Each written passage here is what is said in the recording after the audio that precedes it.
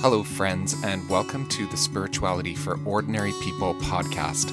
Today we have an archived episode from way back in 2017. This is from May 23rd, and this was the 9th episode that I ever recorded out of what became about 125 episodes of this podcast. And this features an interview and some music with Juno award-winning musician Steve Bell. Steve was so generous when I had the opportunity to speak with him, and it was just such a great conversation. And I was reviewing the notes from this episode and then started listening to it again and just was so appreciative of the depth of what Steve offered in this hour or so conversation. So again, it came out in 2017. So this is right around the time of Steve Bell's album Where the Good Way Lies had just come out. And so we talk a bit about that. But some of the things that we get into is talking about the role of music and art in spiritual formation, what it means to be deliberate with your spiritual diet in order to be spiritually healthy. And we talk a bunch as well about Steve's interactions with Indigenous peoples and the effect that that's had on his spirituality and some of the unhelpful ways that Western Christianity's theological assumptions, have not been helpful for our way of coming at spirituality. But there's so much here, and Steve is also incredibly well read and talks about reading as a spiritual practice as well. And there's just so much great stuff in here. I'm also going to repost the links to some of the people that Steve mentions, and that hopefully that will be helpful to you. And I just hope that this conversation that we were able to have a number of years ago might still be something that, if you take the time to listen to it, would be enriching and nourishing for you in this time. Thanks for listening. It was really awesome to interview Steve because I got to do it in person. He's local to Winnipeg in Canada here. And him and his team of people who work at Signpost Music were extremely gracious. Steve is a really accomplished musician.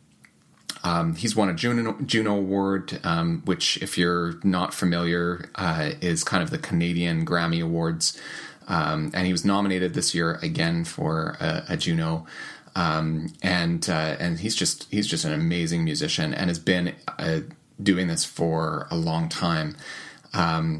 If you've had an opportunity to hear his music, you know that it's a blessing, and you know if you've been to a concert of his concerts are fantastic. And because he's also a storyteller, and that kind of comes across in the interview as well. So, go and look him up for sure. And also support. He's been an independent musician, like before people were even thinking about being independent musicians in a way. He's been doing that for a long time as well, just has his own label and his own studio. So when I went to go and meet with him, I thought I was going to just record on my iPhone, and they basically said, hey, why don't we just record it in the studio? So I got to go and sit in the studio at Signpost Music, and we recorded our interview there. And Dave Zielinski did the recording for us, so that was just great to have that experience. It was a great experience for me. I just loved it.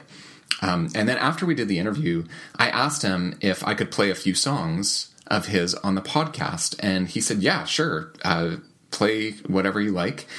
So after the interview, there are a couple of tracks.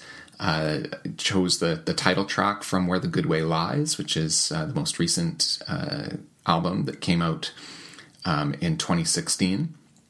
And we talk about that title track and the title at the beginning of our interview as well. So if you wait till the end, you'll get to hear the title track from that.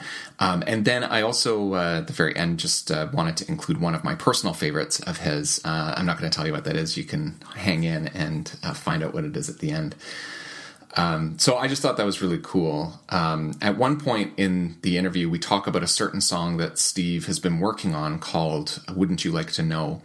And actually afterwards, when I did ask him if I could play some of his music and he agreed, he said, hey, why don't you play that song that we talked about? Wouldn't You Like to Know? It's probably going to be on a future album, and we just recorded it recently, so we could just give you the song, on a USB drive or email it to you, and yeah, you play that one. No one will have heard it, other than maybe some people hearing it at concerts and things like that. And I'm thinking, really? Like, I even said, are you sure you want to do that? He says, yeah, go for it. So here it is, and then the interview will follow after this song. So here for your enjoyment, and I think it's actually a really great song, a yet-to-be-released single by Steve Bell called Wouldn't You Like to Know?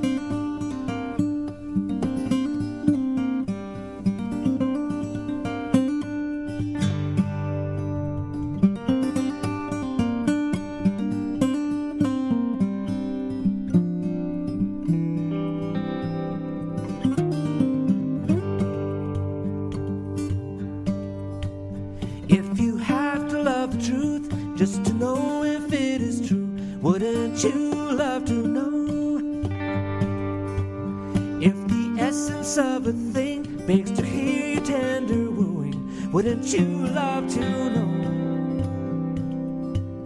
If you can't know a part without delighting in the whole, wouldn't you love to know? If you'd never know a kiss without first cherishing the soul, wouldn't you love to know?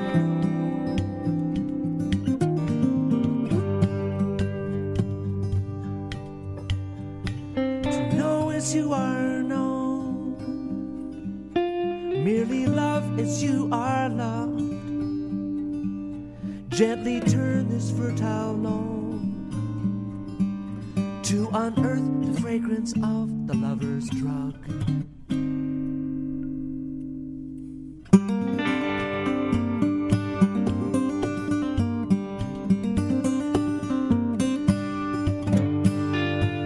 From the far cloud-hidden star to the solitary bug, wouldn't you love to know?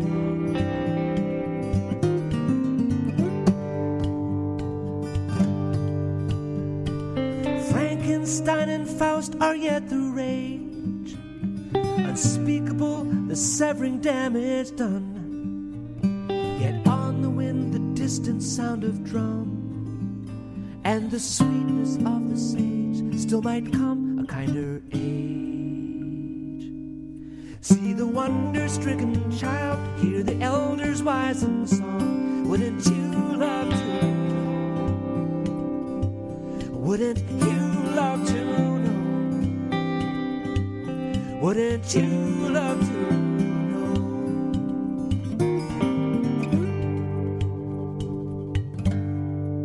Thanks, Steve, for letting me come down to your studio. Yeah. This is so awesome. I wasn't expecting to come and do this in the studio, but this is amazing. It works good. So thanks for agreeing to be on the podcast. Oh, you're very welcome, Matt. Thank you for having me. Yeah.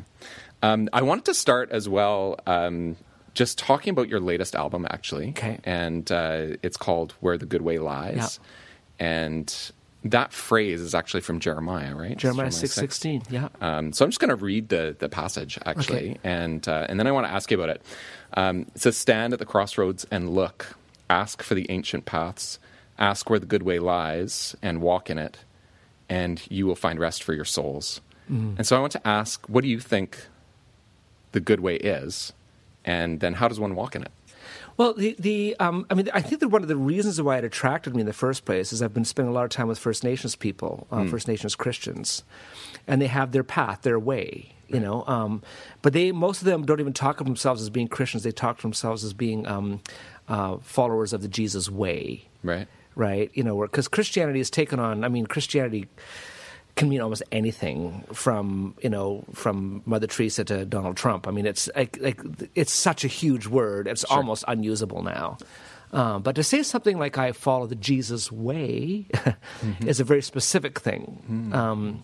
And so it's a little bit like the, Tony Campolo's Red Letter Christian movement, where they're saying that whatever else that we believe we will discern everything through the words and the life of Christ. Right? And that just sort of helps to sort of put things in perspective a little bit, especially when you look back on some of the weirdness of the Old Testament. Right. But I found it interesting that in the Old Testament, you have this phrase, stand at the crossroads, ask for ancient paths, see where the good way lies, and walk in it. And it just moved me because I think we are a culture that's so enamored by newness. Right?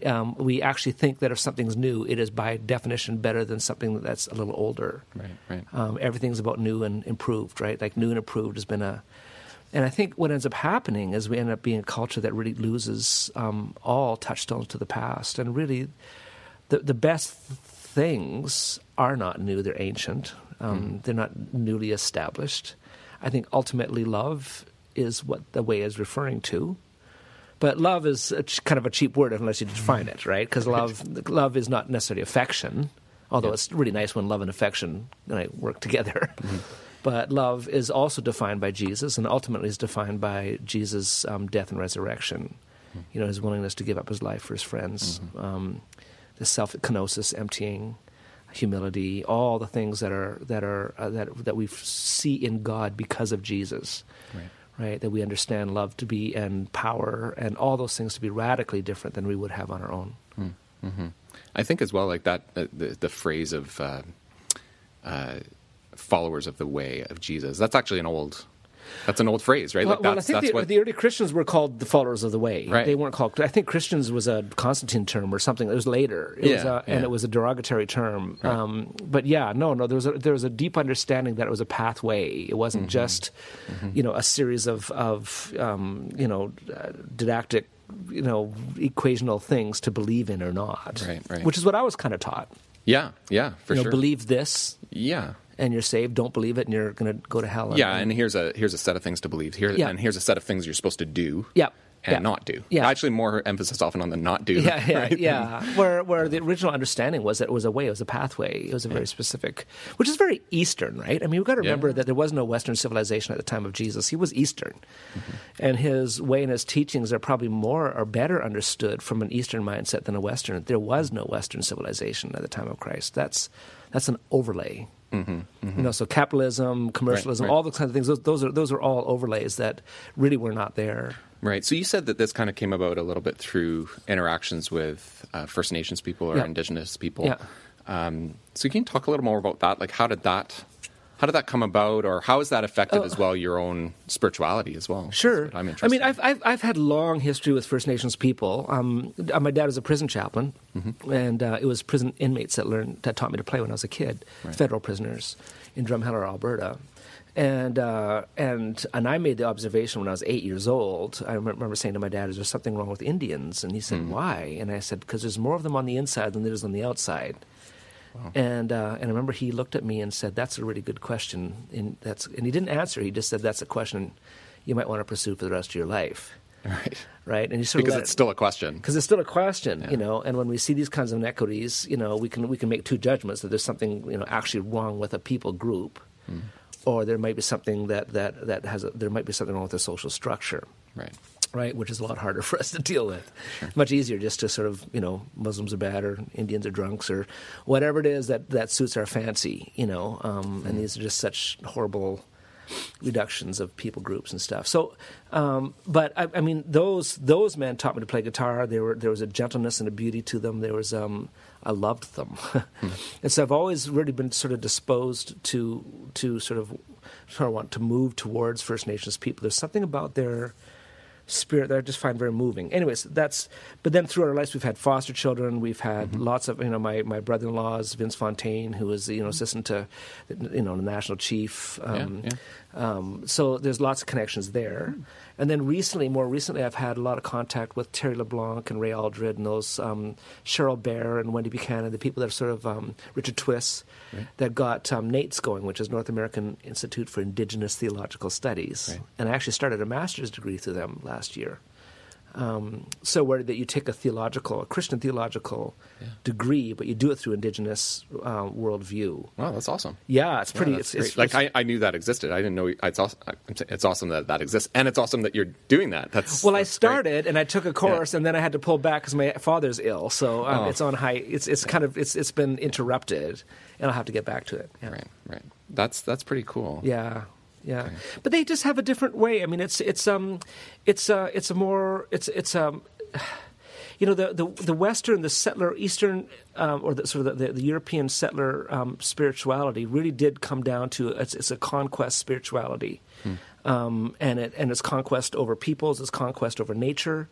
The underlying assumption is the earth has no value, so we use it until it burns up in the final, days, all that kind of stuff. And so it's really been profoundly destructive.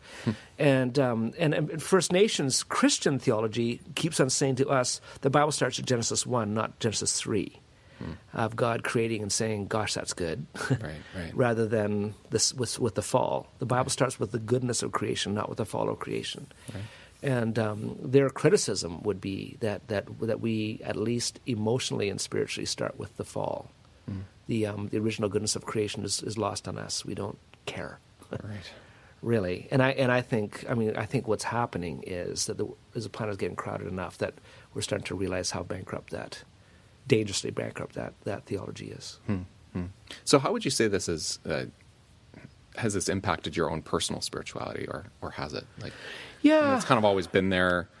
But has it changed recently, or changed in any way? I think it's always been there in the sense that I've always felt alienated from Western sort of theological assumptions since I was a little boy, and a lot of those is because I had connection with First Nations people. Also, our life was complicated. My mother had anxiety disorder, depression. She was a pastor's wife. She wasn't fixable by lobbing Bible verses at her. Right. Do you know what I mean? Our life was just complicated, and I had to decide that either something was profoundly wrong with us or something was profoundly deficient in our theology. And I think I decided early that there was something wrong with our theology. Not that we weren't broken, of course we were. Right. But we just find really the broken, vulnerable God abhorrent. It's, we look away and at the end I just have to really wonder if a lot of Western Christianity is actually Christian. And I think we're seeing that now in the States. We're seeing, and then so many of us are would be really reticent to say that out loud. But more and more, I'm starting to believe when the Bible says that few find it, it might actually be true. Wow. And few among those who call themselves Christians find it. I'm not setting myself up as being one of the chosen or anything. I'm just saying. Yeah. If you actually look at the way of Christ. Don't worry, there might only be 3 or 4 listeners for this podcast. So, say whatever you want. As long as you play this in the early part of this podcast past career when you don't have a few listeners. There you go. But, you got to call a spade a spade. Yeah. And I think we're coming to a time now where we're going to need prophets to say, woe are you, who, fill in the blanks. Yeah, yeah. And especially in Canada, we're so polite. We won't do it. For sure. Yeah, absolutely. I don't know if any of that makes sense, but just as long as you apologize before you say what you want to say, say you'll sorry be okay. afterward and before. Yeah, then that's right. okay. That's our liturgy, actually. Yes, right? that's right. Apologize beforehand and after. Sorry about this, but I have to tell you this. Yeah. Can I ask about even your own personal spiritual practice? What does it look like? What kinds of things do you do? How do you engage? Or how do you understand spirituality, but also, are there things that you do that connect you to God? Okay. First off, I have wrestled with what is spirituality anyway, and I certainly would not want to write a book about it at this point, but I think spirituality, to me, I understand it as a relationality, and I think it derives from the Trinity. I think when we understand that God is dynamic relationality in God's very essence. It's not something that God endorses or thinks is a good idea. It's who God is, right? And it's a mutuality of othering, right? That the Father pours His life into the Son pours His life into the Father. Like it's that kind of it's all about mutual othering. That we've been made in the image of God. And what it really comes down to is that, and I think this is true, that we constitute each other, which flies totally against Western sort of assumptions. But when I think about which is way more about like we're individuals and we're sort of we're separate from one another. Yeah, and in essence, we kind of don't really need. No, we make ourselves. Other, right? We create ourselves. Yeah, which is the same thing about we create the world, we create our environment. We the world is not adequate. So we create it. Now, I'm not anti-science. Or I'm not against progress or anything like that. It's a fundamental assumption. And I think we should still work as individuals. Like we shouldn't just I'll just be completely and utterly dependent on others. Like, but there's mutuality. But there's mutuality, and in the end, like when I'm on my deathbed and I'm thinking, hopefully, fondly back on my life, everything that is most valuable to me is a gift from someone else. Yeah, I'm a son. That's a gift from my parents. That doesn't reside in me. Yeah. Right. That's not that's I'm a husband. That's a gift to me from my wife. I'm a father. That's a gift to me from my children. I'm a neighbor. That's a gift to me from my neighbors. I'm a friend. That's a gift to me. You know what I mean? From my neighbors. So everything that I like the most about Steve Bell, actually, I need someone else to gift to me. But it's actually me. And I realize then what's most important to me then now, as I think about things, is the quality of how I constitute you, not how I create myself. And this is what we work for. And I think when I think you start getting that concept, and then you read through Jesus' words, and you see it all over the place. Right. The reason we work towards virtue and all those kinds of things isn't because we're trying to get brownie points with God. It's because we constitute each other, and the kind of friend I am to you actually constitutes you. The kind of father I am to my son constitutes him as the kind of son he is. The kind of the way I espouse my wife. So it behooves me to be a good constitutor. Because that, in a sense, creates the other person, and again, that you can take that too far, right? But you can also not take it far enough, right? And I think in the Western culture, we don't even think that way at all, right. So, is there anything that you end up doing or coming back to on a regular basis that helps you to be able to live in that way? Yeah, I mean, I've been blessed with not being able to sleep, so. I'm a bit of an insomniac, and so I get up every morning between 3 and 4 or 5 o'clock and read. I'm a reader. I've read a lot of the Christian mystics, the Teresa of Avila's and the John of the Cross, and that crowd, the early church fathers, the monastics. I've really, in my heart, wished I could develop that sense of contemplative silence, but I just can't get there. I'm far too distracted. Every time a bunny runs across my path, I just go out of my mind like a Jack Russell Terrier, and I have to chase it. So I've never really learned, and I don't feel bad about that. Some people are gifted with sort of a capacity for inner quiet. The way I kind of get there is by reading. It settles me down. It sort of gets me out of my head. I get into someone else's for a while. So I read a lot. I read a lot of theology. I read a lot of mystical theology. I read poetry. I read biographies of great men and women. This morning I spent hours reading about Edith Stein, who was, this Jewish atheist in Nazi Germany that became a Christian and then ended up dying in Auschwitz. And my goodness, that story is so powerful. And it kindles, right? Like these, when we read about great lives or great ideas, they kindle fire within us, right? And I come from those places of reading, wanted to be more noble, better, loving, all those kinds of things. So they really do, before I go off in my day, for me to have been able to read 2 or 3 hours, and I know not everybody gets to do this. Other people have to find their own way how to get there from here. But that really does fashion me a lot. Yeah, but I think it also sounds as though that's the same kind of thing as being connected to others, right? Like you're doing that in your reading. You're doing that across time and space. Yeah. Right? It's the democracy of the dead. It's the So Chesterton has profoundly influenced me and is one of my mentors. Yeah. You know, C.S. Lewis is. John of the Cross is one of my mentors. Father John Kronstadt is a mentor. And what I do exactly, I do actually believe they're probably more alive than I am. And so there's you know, there's it's not just a metaphor or an idea. It's actually true. Right. And it connects as well to this idea that, you know, we tend to gravitate towards what's new in our culture. Like, this is where we started talking about that. Yeah. But this, you know, reading, and not just reading, you know, here's the latest self-help book or whatever, right? Like, right. But reading in history and going back farther. History of theology and poetry. Taking that in. Oh my goodness. Ancient prayers. Like, oh my goodness. Yeah. You know, and then all of a sudden, when you do that, then you start to look at scriptures and realize most of scripture is actually like art. A good chunk of it actually is in its original form poetry. All the prophets, for sure. Right. And so it helps you sort of look at that again, right, for what it is. And I mean, this is profound literature, it's profound art. So it helps all that, but it also does sort of I mean, I like new things like anybody else. Sure. But I honestly, if anybody's asking my advice, I would say that if you want to develop your spiritual life, you know, read 80% from people that are dead and 20% from people who are alive. You know, and I wouldn't change that number very much. Yeah. You know, anything that's survived 200, 300, 400 years or a couple thousand years is probably a reason. And still being read, right? Yeah. And the same thing for music too. Like, for when sure. you look at some of the music that was written, it's old music. Yeah. The things that were still making it into hymn books, or the things that are still being sung in churches. Yeah.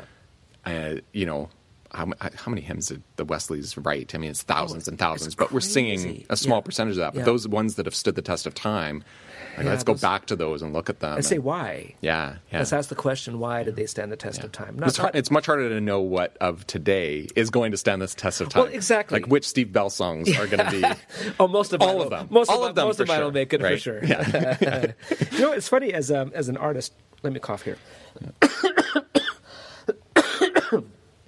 You know, it's funny, as an artist, I mean, one of the things I really would delight in is if something of mine lasts beyond me. Right. And so the sad thing is I don't ever get to know in this life if that is going to happen, and I don't get to make that decision.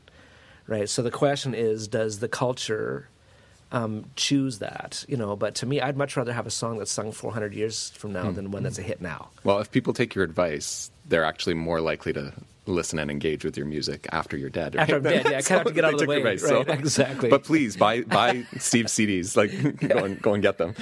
And then store them in some vault somewhere where people are going to hear them 200 years from now. Pass them down to your children. Yeah. Right? Like, pass those them time down. vaults.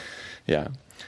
So you are, like, obviously you're a musician, a storyteller, a poet, and we've kind of been touching on this a little bit, but would you want to say any more about how, I mean, this is kind of a big question, how does music, story, and poetry play into spiritual formation? Like, how is that helpful for spiritual formation? Just this whole, that's kind of a big question. Well, no, I mean, if spirituality is really about sort of digging into this, this deep relationality that penetrates all things, you know, this mutual, perichoresis, mutual penetration, that kind of deep relationality, which we get from Trinity, and it only makes sense, if that's who God is and God creates, God would create something that resembles God, in the same way that if you follow Steve Bell music for very long, you'll start to understand a little bit about who I am, right? I'm not just making up stuff. Right. I'm expressing, I'm incarnating, I'm taking stuff inside of me and giving it a life. I incarnate it outside of me with the song. Right. That's what artists do. So if there is this deep relationality that goes beyond words and just mere ideas, we need art to get there. I mean, words are fantastic, but they are really limited. And we also got to remember that words themselves are art. Right. They aren't the things themselves. When you see the word fish, that's not a fish. It's pointing to fish. It's an indicator of fishness. Do you know what I mean? But, I mean, I can show you a fish, but that doesn't necessarily mean you know fish. But if I could tell you stories about fishing, and I could tell you stories about eating, and I could feed you with all that kind of stuff. So it really takes an experience beyond words to really understand even what fish means. right? And art is that way. Art is sort of giving the invisible things the capacity of being experienced, right? So a sonorous melody can take an inadequate poem, and it's inadequate not because of the poet. Words just have limits, and it can say so much more. Right? An abstract piece of art, or even representational art and stuff, can help use icons. I mean, the whole idea of icons is that you see past them into a deeper reality. Right. If you're only seeing the surface painting, you're not seeing the icon. Right? The idea is that you're supposed to see through them into a deeper truth, a deeper paracretic reality. Right. And so it is absolutely essential. Unfortunately, in our day and age, art has been reduced to entertainment.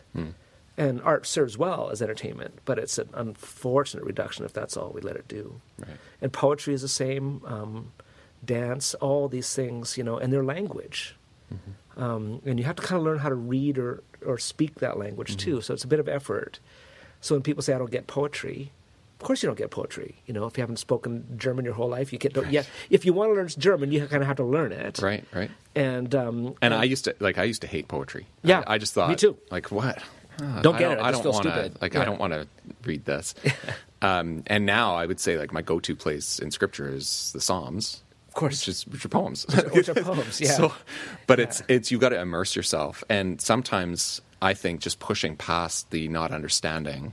Yeah. And just keep reading, or keep listening. Yeah. Keep looking. Like I think there are things you can learn about, criticism and tools that you can use to learn how to learn. Yeah. But also sometimes it's just pushing past. And, I've had the pleasure of being at a bunch of your concerts. And one of the things that I appreciate about those as well is it is entertaining. Oh, hopefully, but at the same time, there's depth in the concerts. Like, you could probably listen to one of your albums and just listen to it and have it on in the background and be like, oh, that's nice music. Yeah. But at the concerts especially, I've just found you leave afterwards and something has happened within you, right? Like something has taken place there, and there's this exchange. Exchange is the right word. Yeah. Between two people, like between not just two people, there's a whole group, obviously. Yeah. But something bigger is going on, and I think anytime you're engaging with art, I think that's hopefully what's going to happen. Yeah. Whether it's poetry or whether you're reading it or whether you're listening, or in an experience like a concert or something. Well, yeah, like that. And or worship as well. For sure. Yeah, absolutely. And what we've done is we become sort of these passive recipients of art, and we sort of sit there. And we like it or we don't. If we don't like it, we despise it. If we do like it, we're happy for being tickled or whatever. Right. You've got to realize that in any engagement with art, it is engagement. And you said the exact word. Charles Williams writes about this profoundly. It has to be exchange. Yeah. You have to give yourself to it before it'll give itself to you. Yeah. You can't know what you don't love. Right. That's a theological, sort of philosophical thing. You have to give yourself in love to something before you'll ever know what it is, whether that be your child or an idea. Right. Actually, I have a new song for my next album that really is about that. How does the lyric go? Wouldn't you love to know? Is the question. But the thing is, if you can't know what you don't love, wouldn't you therefore choose to love in order that you can know? That's what that means. Yeah, I love that. Yeah, so it's a neat concept, but it's the same with art, with poetry. The thing about those things, though, is that people shouldn't feel bad they don't get it. No, I don't get French, But if I really want to learn French, I'm going to find a kindly guide. Right. I'm going to find someone that knows how to teach. Sure. Right. And with art, it's the same thing. I've had kindly guides. I remember one time having a conversation with a guy, Cal McFarland from Briarcrest, of all places. We're having coffee one morning. I'd done a concert the night before, and he had asked me what poets I love. And I laughed. I says, I don't love any poets. I don't get it, And he was horrified and he couldn't believe, given how I write, that I wasn't, riffing off of poets. Right. And I said, I don't even know where to start, And he said, I'll help you. And 2 weeks later, in the mail came a book, Gerard Manley Hopkins. It was just a reader, and he just said, these 3 poems. The rest, forget it. You'll never get them. Right, and one was the world is charged with the grandeur of God. Like it was spectacular. And then he sent me a novel by Frederick Buechner called Godric, which is high art as far as I'm concerned. And I read that book and changed my life. But they were really nice entry points. I had a kindly guide that sort of talked to me long enough to know what my capacity, my entry level was, right? And then sent me stuff entry level that was appropriate to who I am. And all of a sudden, bang. And then once you get a taste of that, then you start pursuing it on your own. Right. Because you sense the joy of it and the beauty of it and the goodness of it, right? Yeah, and I think that's kind of what we need. Like, I like that kindly guide. Yeah. Rather than, we sometimes use the word mentor. Yeah. Sounds so formal. Yeah, it sounds so formal. It's dour, too. Mentoring seems dour. You know, kindly guide, I think, is... Kind of like that. You know, I think a mentor should be a kindly guide, but I think kindly guide is better. But another way of thinking about art, I mean, and storytelling is a part of it. I mean, I can tell you all the physical qualities of my wife so that you could recognize her at the airport if I send you to pick her up. Sure. That doesn't mean you know her at all. You know, you might know that she has gray hair and she's got, green eyes and she's roughly 5'8", and I can tell you all those things, but you wouldn't for a second assume you know my wife, right? But if I want you to know my wife, I'll tell you a story about her. And she's funny. I'll tell you a funny story. She's smart. I'll tell you those kind of things. I'll tell you how she, her capacity for empathy and all those kind of things. And I could probably get you well on the way to knowing my wife without you having never met her. Right. And I think with theology, sometimes when we do theology, what we're describing is God's eye color. We're describing, his waist size. Right. These are all things that, God's creator, whatever those things are. But in the end, Jesus told stories because those sort of more sort of those physical descriptors kinds of things really, in the end, don't really work. And the stories naturally need to be parabolic because even a story is incapable. It can only point you to. Right. It's not the thing itself. We were just this past Sunday, we were talking about the Good Samaritan story. And it's a question, well, why did Jesus tell this story? Like, the answers, he's asked a question of what must I do to inherit eternal life? Yeah. And then that kind of moves to, where does it move to? Well, I'm drawing a blank. But basically, he's talking to a lawyer, right, who's trying to trap him. Right. And why doesn't Jesus just say, Just like, give the you don't answer. have to do anything to inherit eternal life. It's grace. It's a gift. Like, that's the correct theological answer. Yeah. But he goes down this road of, well, what does the law say? You love the Lord your God and love your neighbor as yourself. And then but who's my neighbor? Yeah. And then why doesn't he just say, well, everyone's your neighbor? Because we know that's the right answer. Right. But then he goes and tells the Good Samaritan story, and there's this whole surplus of meaning that's in the story. Oh, yeah, of course. And suddenly now we know, right? It'd be culturally embedded. Like, it's lost on us. I've never met a Samaritan. Yeah, I'm not going to do my sermon. No, but I certainly don't know. I don't know. I have no emotional reaction to the word Samaritan. There would have been profound emotional reactions. Yeah, but we're seeing it right now. I mean, we should tell the story about the Christian is lying by the road and the imam walks by. It's just like whoever makes you fearful, whoever is so other that your stomach kind of recoils at the sound of their name, the sound of their cultural origin. Yeah, I used both examples actually. Did you? Saying maybe it's it's a Muslim who walks down the road. Yeah. And I said, but if you agree too quickly with that and think, that's what Jesus was talking about, then maybe you need to imagine the Trump supporter is walking down the road and actually stops and helps someone. There you go. Because it's whoever you recoil against. Yeah, if they're not bringing up a bit of a horror for you, then you're not telling the right parable. Yeah. Very good. Very good. All right, we've talked lots, but I wanted to ask you also just one about the Pilgrim Year. Actually, is something I want to ask about. You're already coughing. Okay, that's sorry. We'll just leave that in. Okay, it's fine. If It's you leave the authentic. cough in, okay, It's authentic. I'm really sick. Yeah. Okay. Not that sick. Yeah, I just wanted to ask you about Pilgrim Year. Yeah. And if you could tell the listeners what that is, because my sense is not enough people know about this. Okay. And maybe they do. Maybe there's tons of people who know about it, but I think it's a really cool thing. And if people want to engage with it, I would love for them to go and check it out. So boy, it's so hard to describe, which is one of the reasons why people don't really know about it. Because if you say this is a CD or a record or a cassette, everyone exactly has a mental image of what it is.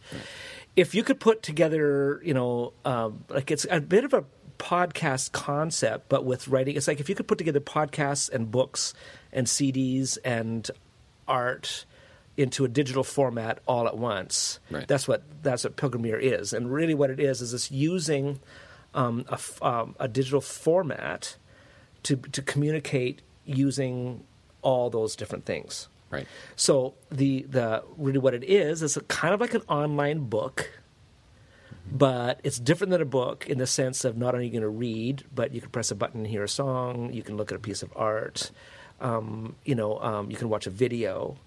And what I wanted to do with Pilgrim Year is to write several books on the major seasons of the church calendar year. So we have Advent, Christmastide, Epiphany, Lent, Holy Week, Easter, Ordinary Tide. They're all huge seasons within the church that have profound meanings. And I think there's a huge resurgence in interest, especially amongst young evangelicals, on this tradition of the church as being sort of fairly meaningful. And so I kind of wanted to write a series of books, sort of church calendar year for dummies kind of idea. I mean, I hate using the word dummies, but you know what I'm saying. And so it's not... We won't draw attention to the fact that you just said young evangelicals. And dummies. Yeah. Oh, wait. No. Hold on. Oh, no. Yeah, that's right. Sorry. But yeah, I'm sure everybody gets what I mean. Yeah. But the idea that this is just, it's introductory. Yeah. But each chapter, so I've got a book on Advent, and one chapter just opens up with saying what is, Advent. It comes from the same word as adventure. There's things to think about with Advent. That Advent is really a feast. Is a fast, much like Lent, but it's got different qualities to it than Lent does. So I talk about that, and then I start to go into some of the different saints' days in Advent and some of the different traditions of Advent. And so that reading over that 40 days before Christmas, anybody that's following along with this thing is going to get music, art, poetry, visuals, and text that kind of leads them into a deeper understanding of the season. And then they can move on to Christmastide, which is 12 days, not one. Right. Christmas traditionally is 12 days, and there's reasons for that. Right? And then, of course, you've got Epiphany, which is a season, especially amongst evangelicals, we have almost no idea what that means. So it was sort of a way of putting online something that somebody could download onto their iPhone or onto their tablet, and as they're sitting in Starbucks on their way to work, they could take 10 minutes, put on a set of headphones, and they could read and listen to some music. And because there's basically an app that people can use that accesses that. Yeah, and so then they can sort of dig into that at their own pace. But each chapter is really meant to be about a 15-minute experience at the most, right? So it's for busy people who would like to kind of go deeper into the tradition, but don't have hours to weed through books. And because if you go to the official church books on these things, they're just so massive dense. And dense. Like you just get really depressed. And I'm sort of fortunate that I know little enough that I don't overtell it. Right. Do you know what I mean? Right. Like I actually don't consider myself an expert. I consider myself someone who's fairly new to the tradition. But I find even a superficial overview quite staggering. Yeah, I walked through some of it. Okay. I think the Advent piece, and I found it was really good. Like I found it very helpful, and it was. I'm a pastor, and we observe all of the church year, well, most of the church year stuff. Presbyterians are a little loose with it. Like we're just sort of sometimes when it suits. But I still found it. Like, I'm still learning something, or just here's a new image. Or a new way of thinking about it that I often they're old ways of thinking that are new to me. Right. And so I found that helpful, but I almost found some of the material is also devotional. Yeah, this is very devotional. So it can play a bunch of roles, I think, and that's why I want to bring it up in this interview. Yeah, no, it's not just information. Yeah. No, it is it's not just if you don't know anything about Advent. Read this. Yeah, it is that. It does access emotions. It does, and it does kindle, right? Like it kindles our ardor. And I think, I mean, that's one of the things that I think is my sort of what my gifts are supposed to do, is to kindle people's ardor for the things of God. Much more than sort of nail down profound theology, but just sort of tickle those places and get them going and kindle them and blow a bit of fire on them, and then people can do what they want with that. But, Although I have to say, we can tell you've got pretty profound theology too. So, well, I've read a lot. So I Whatever appreciate profound theology I've got is just because But it's funny when I read books. The next day I can't really tell you what I read. But 5 years from now, I'll write a song and think it's original. And then 5 years after that, I'll pull out an old book and realize that I ripped off that book in this song. So it's. But I think more people are like that. Actually, I think probably. Yeah. I think that's normal, and maybe people need to hear that as well. That you're going to read something, whether it's a devotional thing or read the Bible or whatever it is, or hear a sermon, and it's having effect on you. Certainly, yeah. But that will come out 6 months from now or a year from now. So I think part of what I want to help people with is to help them think about what it is that they're allowing to shape them. Because you don't think it's having an effect. It is.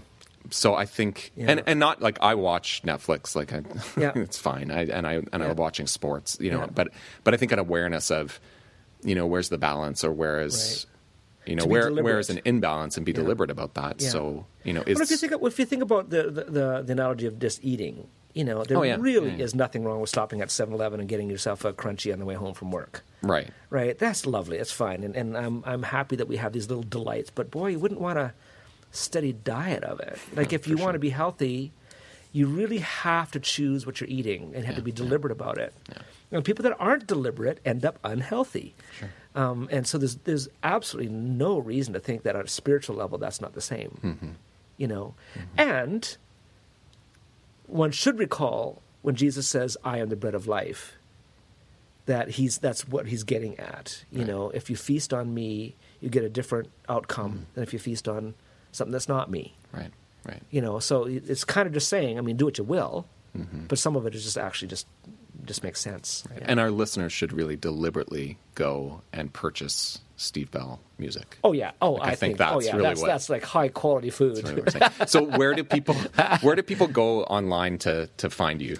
Oh, you can find me everywhere, but stevebell.com is where you go if you want to get to my blog, or if you want to get to my store for CDs or the DVDs, or if you want concert information. Sure. But I'm everywhere, like everybody else is. I'm on Spotify, I'm on iTunes, I'm on all those outlets. It's all these days. You just put it out everywhere. Yeah. Sounds good. Okay. Thanks so much for doing this. Thanks, Steve. Matt. It was fun. Yeah. It was very fun. Okay. I hope you enjoyed that interview with Steve Bell. As promised, here are a couple of tracks of Steve's. First, I'm just going to share with you one of my favorite songs of his. It's called Kindness, and it is from an album by the same name that came out in 2011. And that album I just love. But this particular track, I wanted to read to you before playing it just a little bit from the notes on that album. Here's what it says about this song. Kindness, hardly a quaint sentiment, is fundamental to the fabric of authentic good life. Neither utopian nor naive, sustainable kindness flows from a deeply internalized knowledge of the kinship of all things, what the saints have always known, that a lived regard for the other, cherishing even enemies, is the sanest way forward. Indeed, it is a fundamental intuition of my own Christian faith that understands God to be a familial communion, a unity marked by self-donation, mutual othering, and ecstatic overflow, which issues forth as creation. You and I, field and stream, songbird and leviathan, soil and sky. It's all good. It's kind.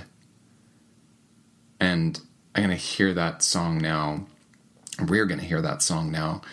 And it's in some ways even a summing up of some of the themes that came out in the interview that I had the privilege of doing. After Kindness, we're going to hear one more track. But here first is this wonderful and beautiful song, Kindness.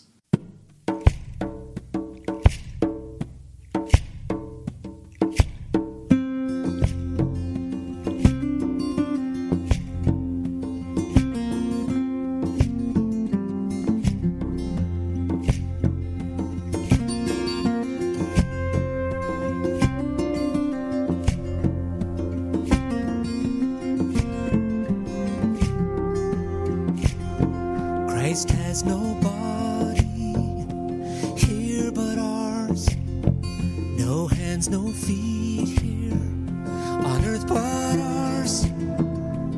Ours the eyes through which he looks on this world with kindness. Ours are the hands through which he works. Ours are the feet on which he moves. Ours the voices through which he speaks to this world with kindness. Through our touch, our smile, our listening ear, embodied in us, Jesus is living here.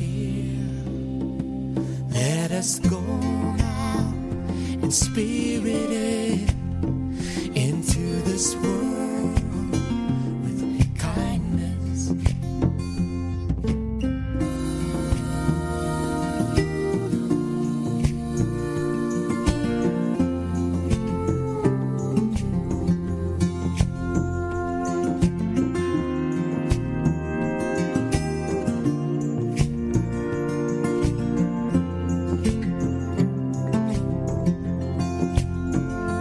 Through our touch, our smile, our listening ear, embodied in us, Jesus is living here.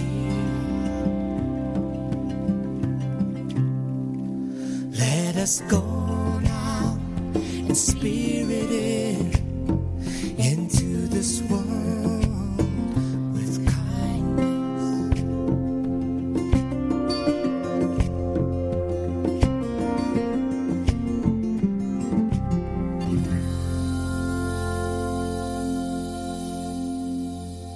This last song of Steve's that we're going to hear today is the title track from Where the Good Way Lies, which is his latest album. The album itself is pretty cool in that he recorded it in an analog format, and you can actually get the LP as well as the CDs and online, of course, things like Spotify and iTunes. This track we talked about in the interview, and it's just really interesting and I think quite different than a lot of Steve's music, particularly this song. So keep that open mind as you listen to it.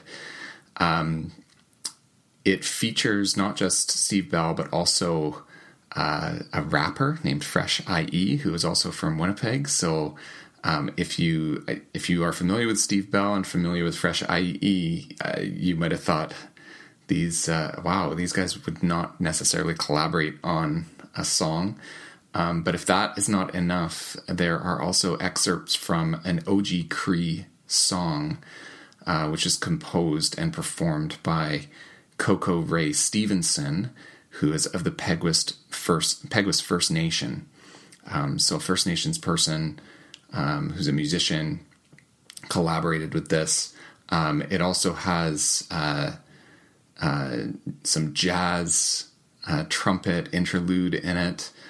So it's this combination of styles all in this one song. So it actually makes for a really, really interesting and cool song. So let's give it a listen. And thank you so much for listening today to this interview and this wonderful music. This is Where the Good Way Lies.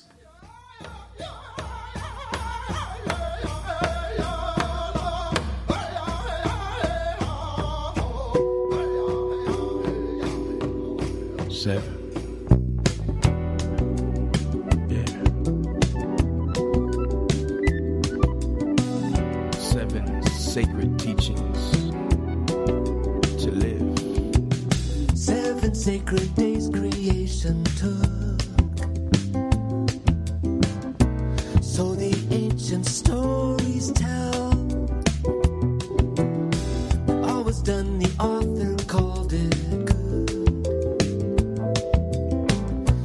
It was good so long ago. So long ago. Long ago.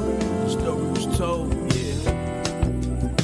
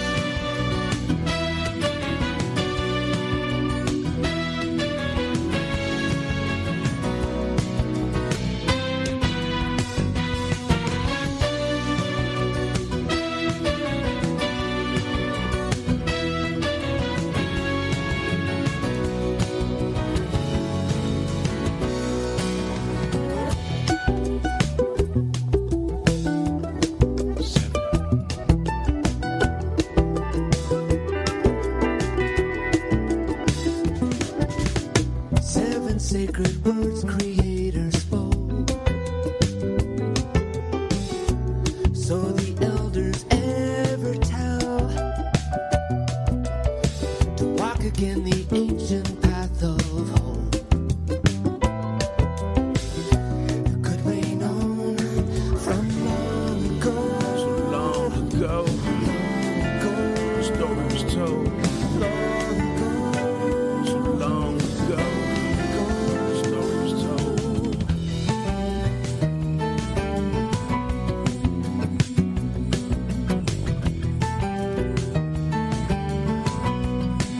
Yeah.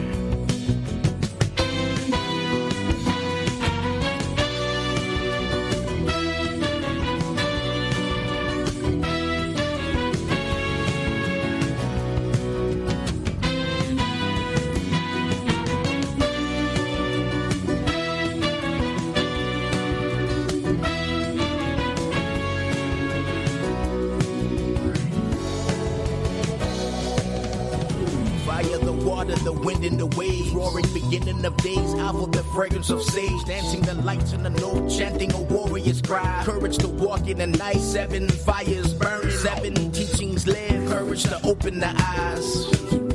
Humility, dust of the earth. Honesty, personal ties. True purifying the search. Respect, never saying goodbye. Wisdom, understanding your worth. Love is creator of all things, perfection. 7, 7, 7.